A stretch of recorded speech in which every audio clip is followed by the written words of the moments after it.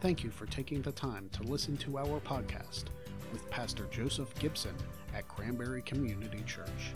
We hope God speaks to your heart through today's message. We're going to start a new series today. We do this every year. It's a little feedback, Kevin.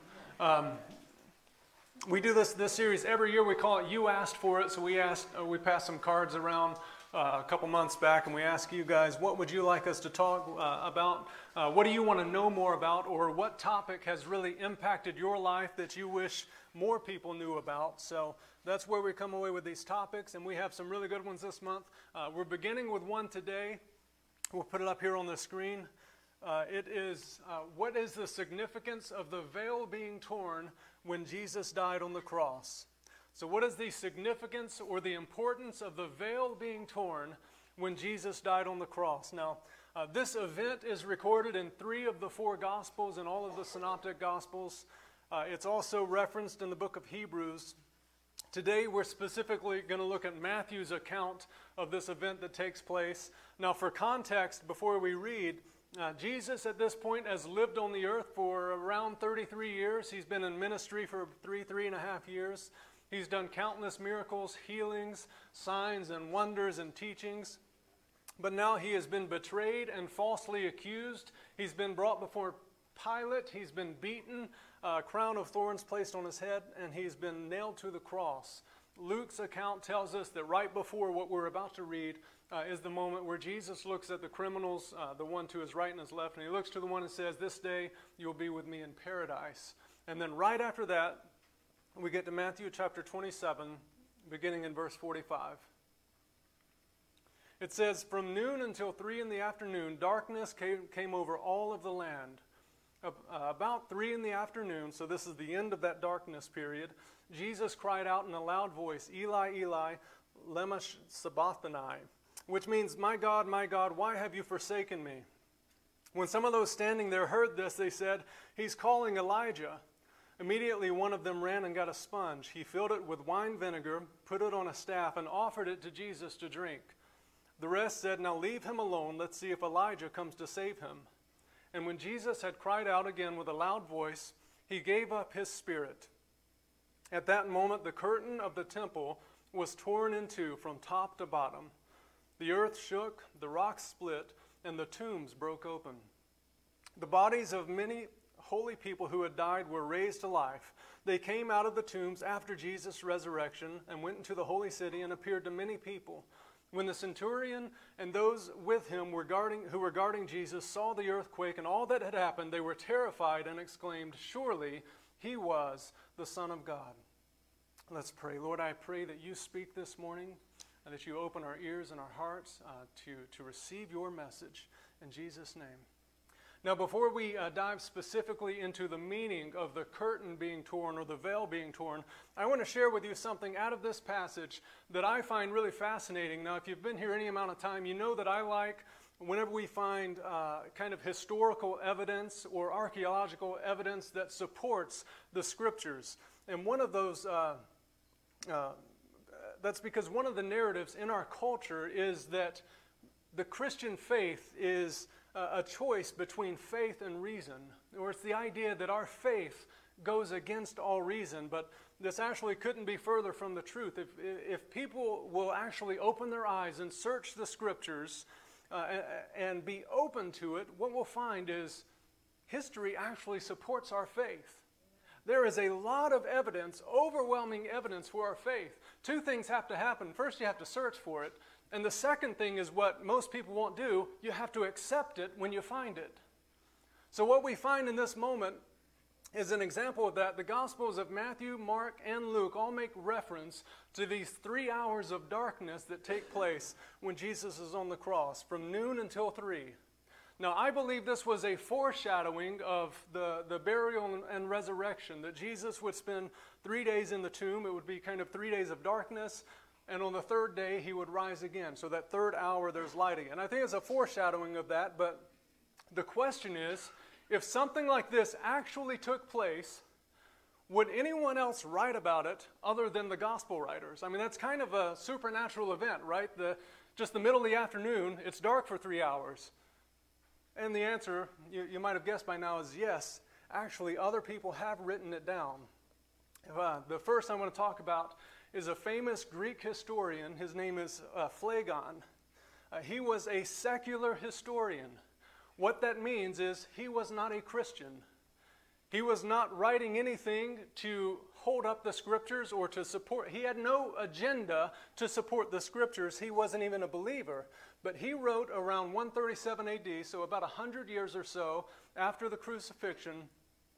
We have this in recorded history. He said, in the 4th year of the 202nd Olympiad, that year we actually know was 33 AD. So the 4th year of the 202nd Olympiad, there was a great eclipse of the sun, greater than had ever been known before, for at the 6th hour, which is noon, the day was changed to night, and the stars were seen in the heavens. So we're talking about legitimate darkness in the middle of the day, so much so that you can see the stars in the sky. But then there's more than that. He goes on to say, and there was a great earthquake in Bithynia, and many things were overturned in Nicaea. So this earthquake is also mentioned in the scriptures. We have extra biblical or outside of the Bible support for what's taking place when Jesus is on the cross. We have references to 3 hours of darkness at the time of his crucifixion and earthquakes. There's another one I want to show you. This was a world-renowned 3rd century historian named Julius Africanus. He wrote this referencing that same event. He said, on the whole world there pressed a most fearful darkness, and the rocks were rent by an earthquake, and many places in Judea and other districts were thrown down. This darkness, Thallus, in the 3rd book of his histories, explains away the darkness as an eclipse of the sun, unreasonably as it seems to me. Now this guy that he references here, named Thallus, is an earlier historian that we don't have the writings to. But because so many people quote him, we know a lot about him. We know that this book he's talking about, this 3rd book of histories, is called the Histories of the Mediterranean World. More importantly than that, we know that he wrote his writings around 52 AD. He wrote his writings about 12 years after the crucifixion of Jesus Christ. In other words, he was actually living in those moments where the sun disappeared and the world went dark for 3 hours. And we have it on reference, again, outside of the Bible, just the histories supporting the scriptures. And Africanus even quotes him and then adds, but he called it an eclipse, which just doesn't make much sense to me. That doesn't seem reasonable to me, and that's because that's not what it was. But church, there is so much evidence for the Word of God. There is so much evidence for our faith. It is faith, but it is not a blind faith. It is not a blind faith, church. Now, that's not our primary focus this morning. The Bible says, after that darkness, around 3 p.m., Jesus gave up his spirit. Or Mark's account simply says, he breathed his last. And then Matthew 27:51 says, at that moment, so the moment that he breathed his last, the moment that he gave up his spirit, at that moment, the curtain of the temple was torn in two from top to bottom. The question that we're exploring this morning is why? Why did that happen? What did it mean in that moment? And what does it mean to me and to you 2,000 years later? Now, as I was studying just this subject this week, I was surprised by the amount of interpretations people have for the meaning of this event. I've always been taught, as far back as I can remember, just one interpretation, and I kind of walked away with that initial understanding being fortified, but I do see some merit for the other interpretation, so I wanted to share those with you. Sometimes Scripture has layers of meaning. It can mean more than one thing, and that's what could be in this case. But one of those ideas of what it meant when the veil was torn, some people believe it was a reference to a Jewish custom that in moments of grief, people would rip their clothes. They would grab a hold of their clothes and they would rip them. So we find this first in Genesis 37. You remember the story of Joseph in the coat of many colors, and his brothers come and say, hey, he was killed by wild animals. Verse 34 says, when Jacob heard this, he tore his clothes and he mourned for many days. In 2 Samuel chapter 1, when David was told that King Saul had died, The Bible says in verse 11 of 2 Samuel 1, David and all the men with him took hold of their clothes and they tore them, and they mourned and wept and fasted. And one more in Job chapter 1, when Job finds out that his family had died, the Bible says that Job got up and he tore his robe. So in Jewish customs, when someone took a hold of their clothes and they ripped them, it was an indication of great mourning or just incredible moments of grief. And many people suggest that because the temple was the house of God, that the moment that the veil ripped from the top to bottom was actually this action being portrayed on a divine scale. That it was the moment Jesus gave up his spirit that the Father expressed his grief for the pain that his Son had just endured. Another idea that's drawn from the Old Testament dates back to the days of Moses. In the days of Moses, the presence of God it dwelled in the Ark of the Covenant. There was no temple, so what they had was a tabernacle, which was sort of a mobile temple. And there, when they had to move the Ark, one of the things that they had to do was take down the curtain, take down the veil, and place it on top of the Ark. Numbers chapter 4 tells us whenever the presence of God was on the move, they took down the temple. And that's one of the only times, or not the temple, the curtain, that's one of the only times that the curtain ever came down was when the presence of God was on the move. So many people suggest that this symbolism is present when the veil was being torn, that it was an indication that the presence of God was on the move. Now, whether this was intended in that moment, it is true, the presence of God was on the move. It wasn't going to dwell in the temple made by hands anymore. In 1 Corinthians 6:19, tells us that our bodies are the temples of the Holy Spirit. Our bodies are the new dwelling place for the very presence of God when we accept Jesus Christ as our Savior. Now, with all of that said, we can wonder about the symbolism in the Bible, but we don't actually have to guess at what the tearing of the curtain means because the Bible tells us what it means. The Bible is clear with what it actually means, the intended meaning. But to understand that, I want to start with the initial meaning of the curtain to begin with. In Exodus 26, we find God instructing Moses for the building of the tabernacle. The tabernacle was a location where sacrifices would be made, where they would worship, and as I mentioned, it was where they would store the Ark of the Covenant, which is where the presence of God dwelt. Now, specifically, the presence of God, the Ark of the Covenant, was to remain in one room in the tabernacle that was called the Holy of Holies, or the Most Holy Place. And it's regarding that room that God gives Moses instruction in Exodus 26, beginning in verse 31. God is speaking to Moses. He says, "Make a curtain of blue, purple, and scarlet yarn and finely twisted linen with cherubim woven into it by a skilled worker. Hang it with golden hooks on 4 posts of acacia wood overlaid with gold and standing on 4 silver bases." Everything's very specific. Then God says, "Hang the curtain from the clasps and place the Ark of the Covenant of the Law behind the curtain. The curtain will separate the holy place from the most holy place." This was the intention of the curtain. This was the intention of the veil. It was to be a separation of the holy place from the most holy place. I have a picture, if you want to put that up, Silas. If you can tell, this is just kind of an image of what that might have looked like, where you have a holy place here, and beyond that curtain, beyond that veil, which was said to be somewhere between 4 and 10 inches thick, would be the presence of God. So in this first room here, basically any priest could go in that room. There were many people who could go in that room, but beyond that room, beyond the curtain, was reserved for one man, the high priest, and he could only enter that room on the Day of Atonement.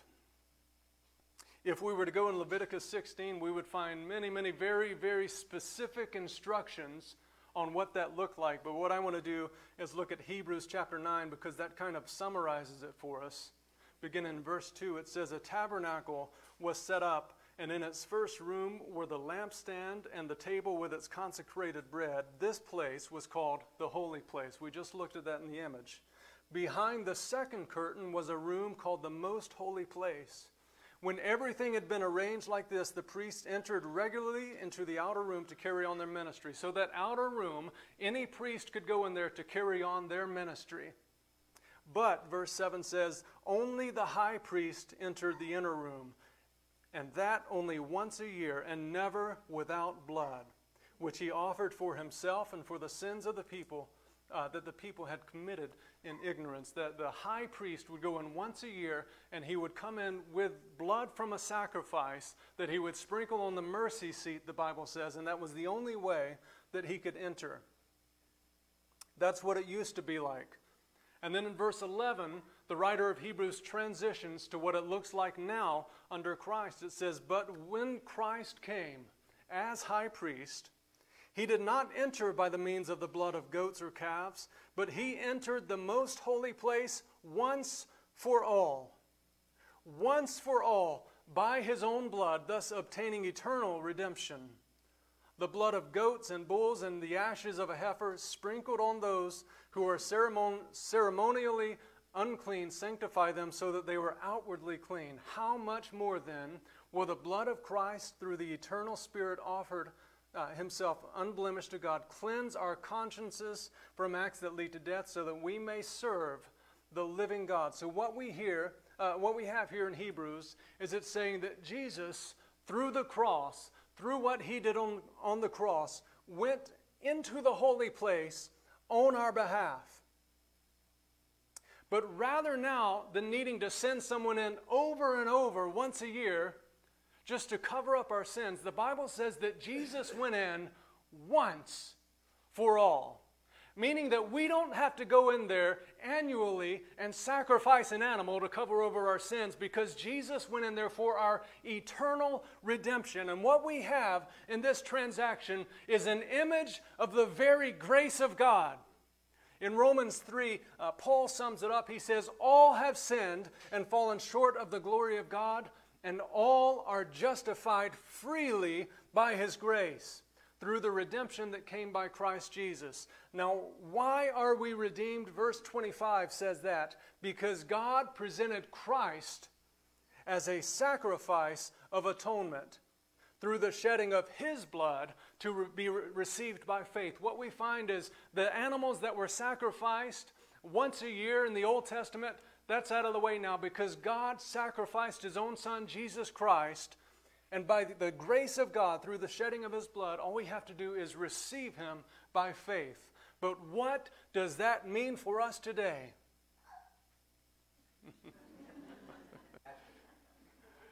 In Hebrews chapter 10, it tells us this. It begins with this word.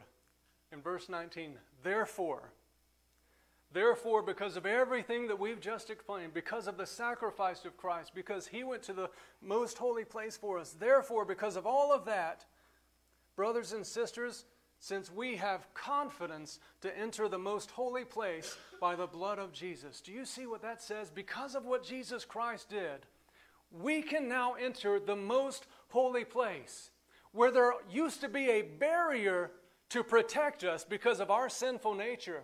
We are now dressed in the righteousness of Christ, and we can enter the most holy place. There is no barrier between you and the manifest presence of God. Right. Any barrier separating you from Jesus Christ is one that you have raised back up because Jesus tore the veil. Don't put the veil back up, church. Jesus tore the veil. You can enter into his presence.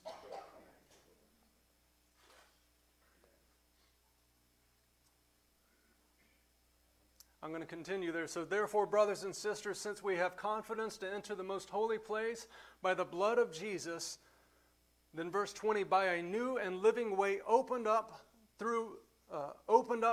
for us through the curtain that is his body. And since we have a great priest over the house of God. So the Bible is saying now that there's a new curtain. There's a curtain that has been torn for us, it's been ripped, and it is the body of Jesus Christ. Because of what he has done, we actually enter into the presence of God through the sacrifice of Jesus Christ. Now after this, what we have is 3 let us statements. So the writer of Hebrews is saying, because of all this, let us, and then he gives us three things that we should do in response to the knowledge of what's taken place. First, he says in verse 22, let us draw near to God with a sincere heart and with the full assurance that faith brings. I'm going to stop right there for just a moment.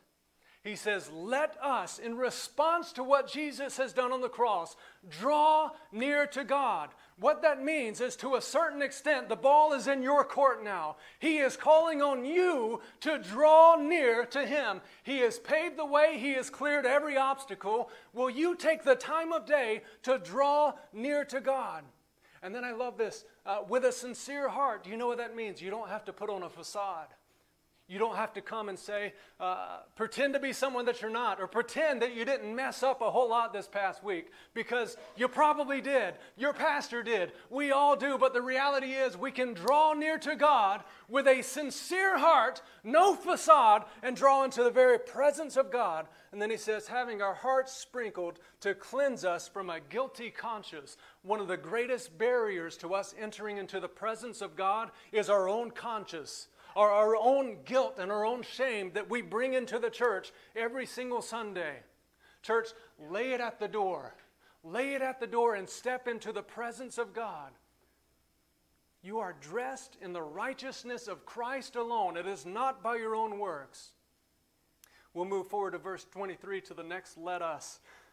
He says, and let us hold unswervingly to the hope we profess, for he who promised is faithful. You know, Renee and I don't say, hey, this is what I'm talking about this week. Can you do this song, and this song? But there's someone called the Holy Spirit who says, we should sing a song called Always Faithful, because today we're talking about the faithfulness of our God who does not break His promises.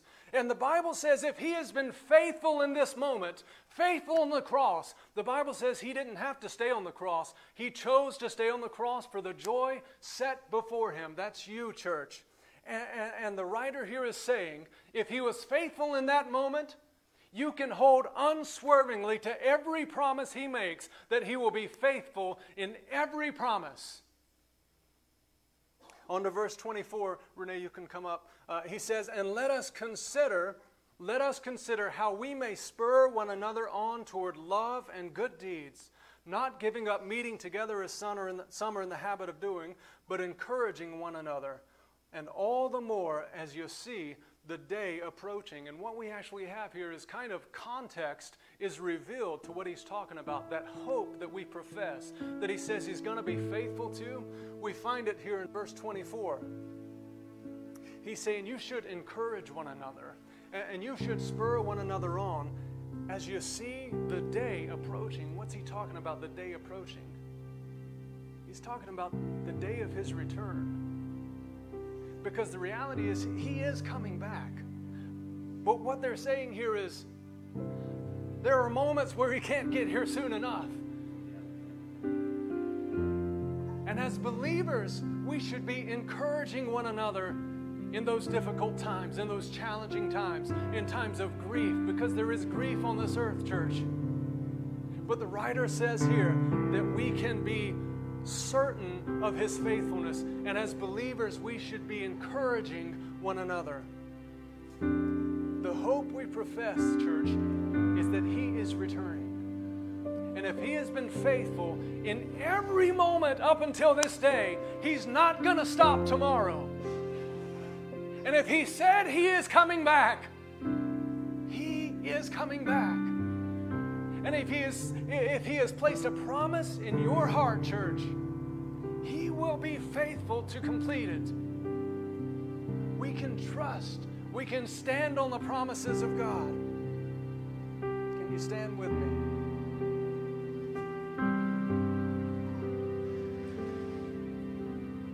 I don't know what Renee's going to lead us in here, but I'm going to challenge you to do something. Let us draw near to God with a sincere heart and the full assurance that faith brings. This morning, in this moment, my challenge to you is to close your eyes if it helps. Get on your knees if it helps. Whatever helps you, draw near to God. You say, Pastor, I had a terrible week. Lay it down, church. You're not approaching Him based on the goodness of your week. You're approaching Him based on the goodness of our God. And this morning, you can draw near to the manifest presence of God because the veil has been torn on your behalf. Can somebody say amen? The veil has been torn on your behalf.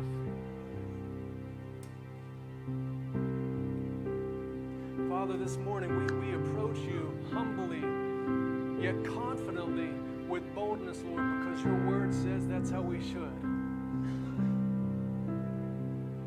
We receive this morning, corporately and individually, your grace. And based on your grace and on your works, God, we step into the most holy place, into the presence of God, and we say, Lord, would you meet us here? Could we experience you this morning in your presence? Church, in your heart, draw near to God this morning.